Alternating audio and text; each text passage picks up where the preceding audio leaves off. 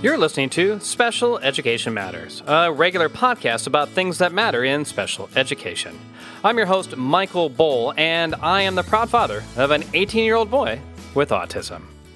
Take a former regular and special education teacher on a mission to see all students learn based on their strengths and abilities rather than their challenges, and you have an understanding of Lynda Zussman, my guest today. Lynda is an advocate in Orange County who brings a whole child approach to her work as an advocate. She begins advocacy by fully understanding each individual child's circumstances and then, through a collaborative approach with the district, works to effectively secure the needed services for that child. Enjoy the conversation. Lynda Zussman, thanks so much for joining me on the program today. Well, thank you, Michael, for having me. Well, it certainly is nice to have you here, and I wanted to start off with the first basic question is, what sort of services as an advocate do you provide? Well, after a thorough evaluation, I attend IEP meetings so that the student will receive the appropriate placement and services to meet their psychological and educational needs. This includes interviewing the family. Usually it's the mother, but sometimes it's both the mother and the father, the child, possibly visiting the home and the classroom, and reviewing all the reports and test scores. The FAPE law, as you know, states by law that all children are entitled to a free and appropriate education, and I support that. So lots of people listening will want to know, what parts of California do you cover? All of Southern California. Last week I was in Los Angeles. I also can consult by phone nationally. I live in Newport Beach. Okay, so that's probably your primary area then? Yeah, Orange County. Mm-hmm. All right, got it. So, lots of people have reasons why they decide to become an advocate, and yours is a little bit interesting in that you were a special education and regular classroom teacher first prior to coming over to the advocate side. Tell us about that and how it influenced your decision to do what you do now. I love being an advocate. After years of teaching, I realized that there is a real need for support for our special needs children. And when I developed a learning lab for the Newport Beach School District, I observed the struggling students be successful, and their self-esteem soared. And they weren't getting this in the regular classroom because they weren't getting the one-on-one attention. All educators need to identify the student's style of learning, and they weren't doing that. Are they a visual learner? Are they an auditory learner? And then after a while, I realized there are really no disabled students, only disabled teaching methods. This isn't to criticize the teachers either, because they have 35 kids in the classroom. But these children were pulled out and given the attention they needed. It's time we focus on the students' abilities instead of their disabilities, and find out what are their gifts, what are their talents, what are their interests, because you have to tie that into the academics.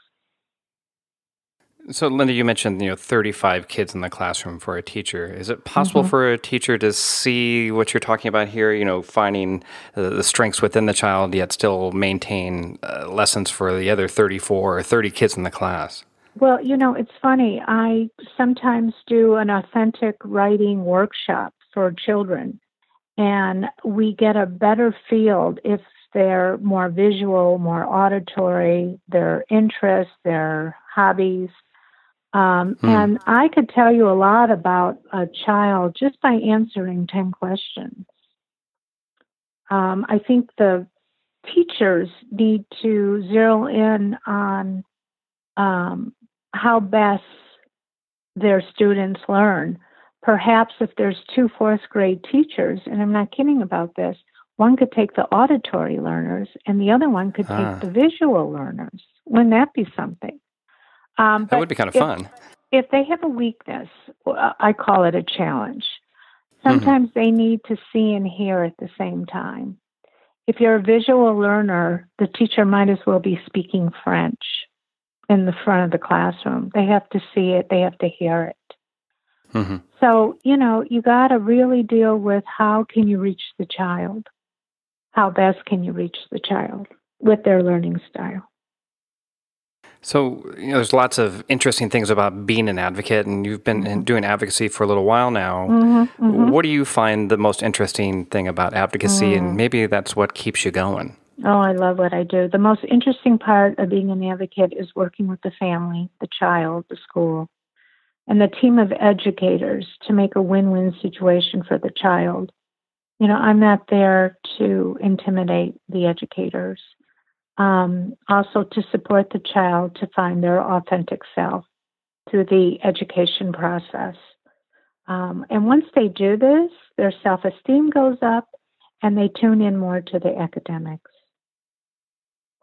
Now, most advocates I talk to, when they talk about their style, which you mentioned, is that they talk about a collaborative approach. Is that the only way or the best way to do it? Can you stay absolutely. collaborative the entire time? Absolutely. I mean, I try and work with the teachers. And again, it's a plan. It's modifying their program. It's changing their curriculum if they need it to be changed for that child. Maybe they need to do a wall mural or take an oral exam instead of a written exam. There's all kinds of ways of introducing testing and setting up the educational program. Now, Lynda, you mentioned before the show that you had worked with about 500 families now. Are you almost on a one-to-one name basis with people in your local districts, do you think, at this point? Yes. I mean, you must know everybody, right? Well, so they're happy to see Lynda walk in the door? What's that? Well, I am well known in Newport Beach, but it's amazing because when you see, okay, here's a perfect example. I was in a restaurant and a busboy came up and said, "Mrs. Zussman, do you remember me?" And I sure did, and I had him in high school, and he's working. I mean, he's always there, and I just got a big kick out of seeing him and see that he has a job, and he did graduate high school. It's fun to have that kind of shared history with a former student, isn't it? Oh, yes. So, of course... go ahead. Oh, I was going to say, go on. Well, I actually prefer working with special ed children over regular children, regular students, because when you see their progress, it gives me so much enjoyment.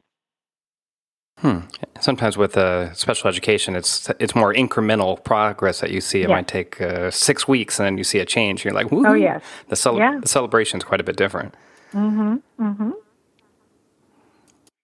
So I was going to ask you about challenges that advocates face today. So in your time as an advocate, do you see any trends or challenges that are becoming greater, or do you see things getting better? What's sort of that arc of challenges that is happening today?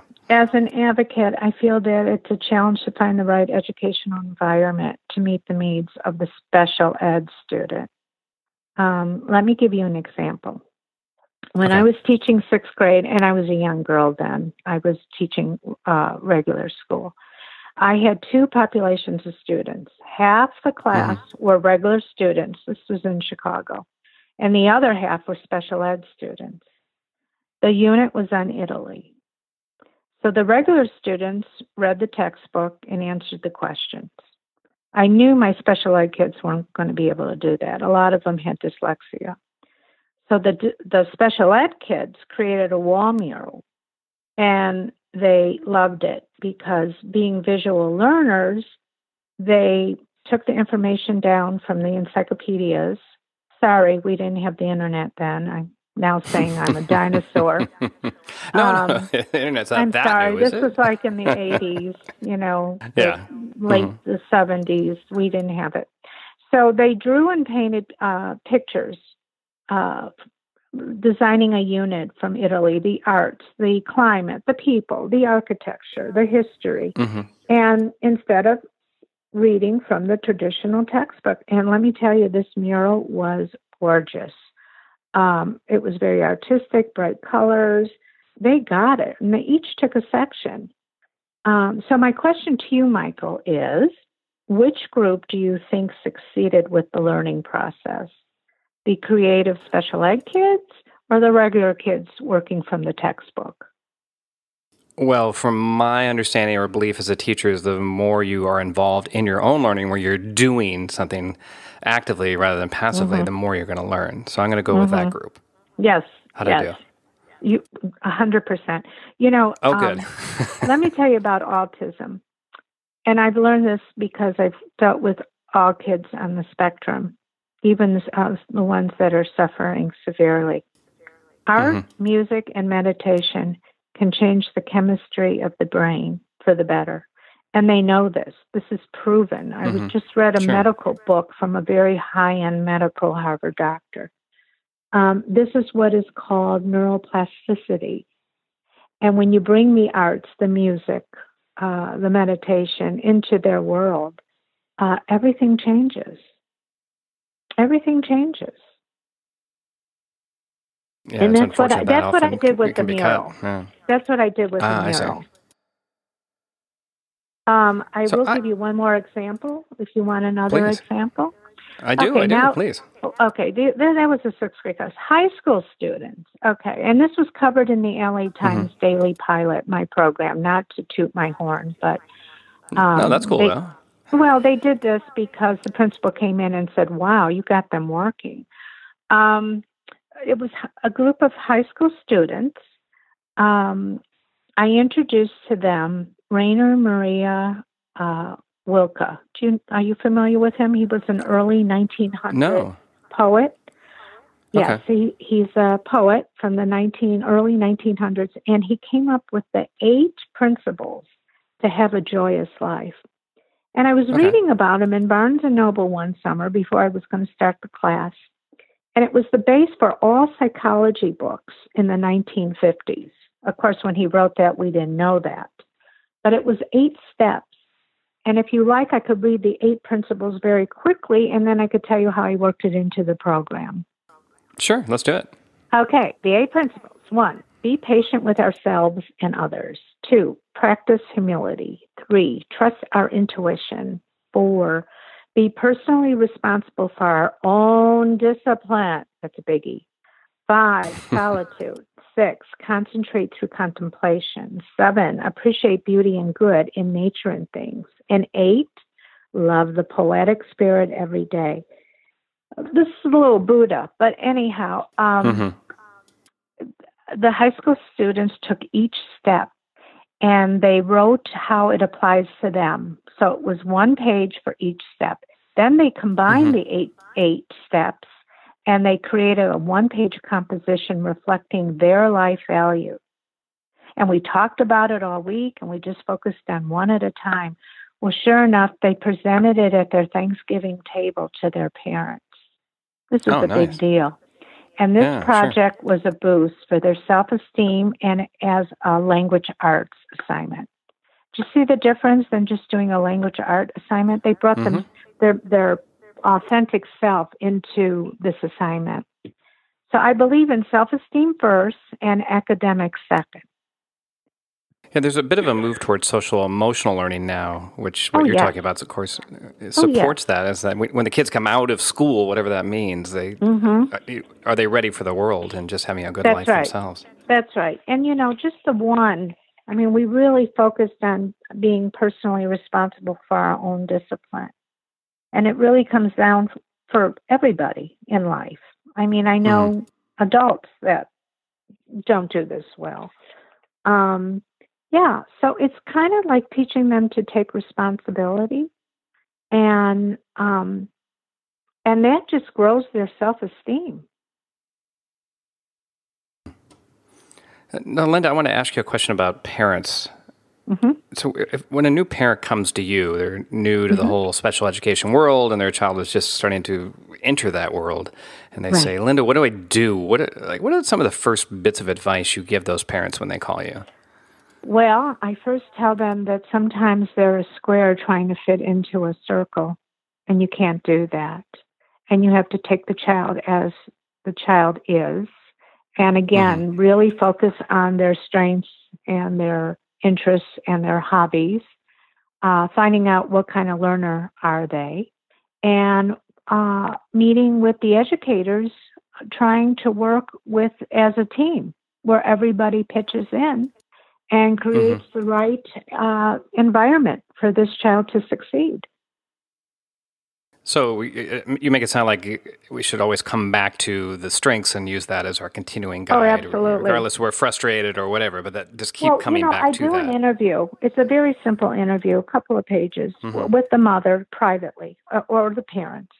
And I find out a lot about the child, strengths and weaknesses, or I call them challenges. And then from there, I ask, what is the problem? How do you see it? And then I interview the child, and I get it. I'm really perceptive with children. I like to visit the house as well. I visit their room. I find out who they are. And from there, we develop a plan. Now, some parents need testing, and some parents have had testing done, and they need to go to the IEP meeting. So ultimately, is testing indicated? We used to call it a student study team. And if so, test the child and come back to the table with the results to see if special education services are indicated.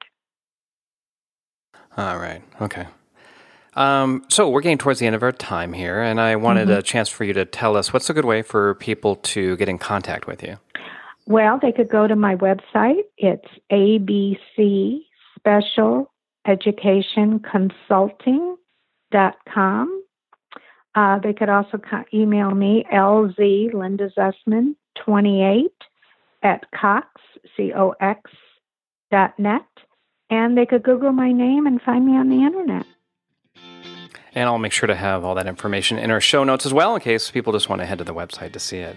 Lynda Zussman, thanks so much for all your time today. Well, thank you, Michael. Thanks for listening to another edition of Special Education Matters. For more information, including show notes, head to our website, csnlg.com/listen. And if you like what you hear, please consider giving us a review on iTunes. Those reviews bring us lots of happiness. I'm your host, Michael Bull, and we will talk again soon.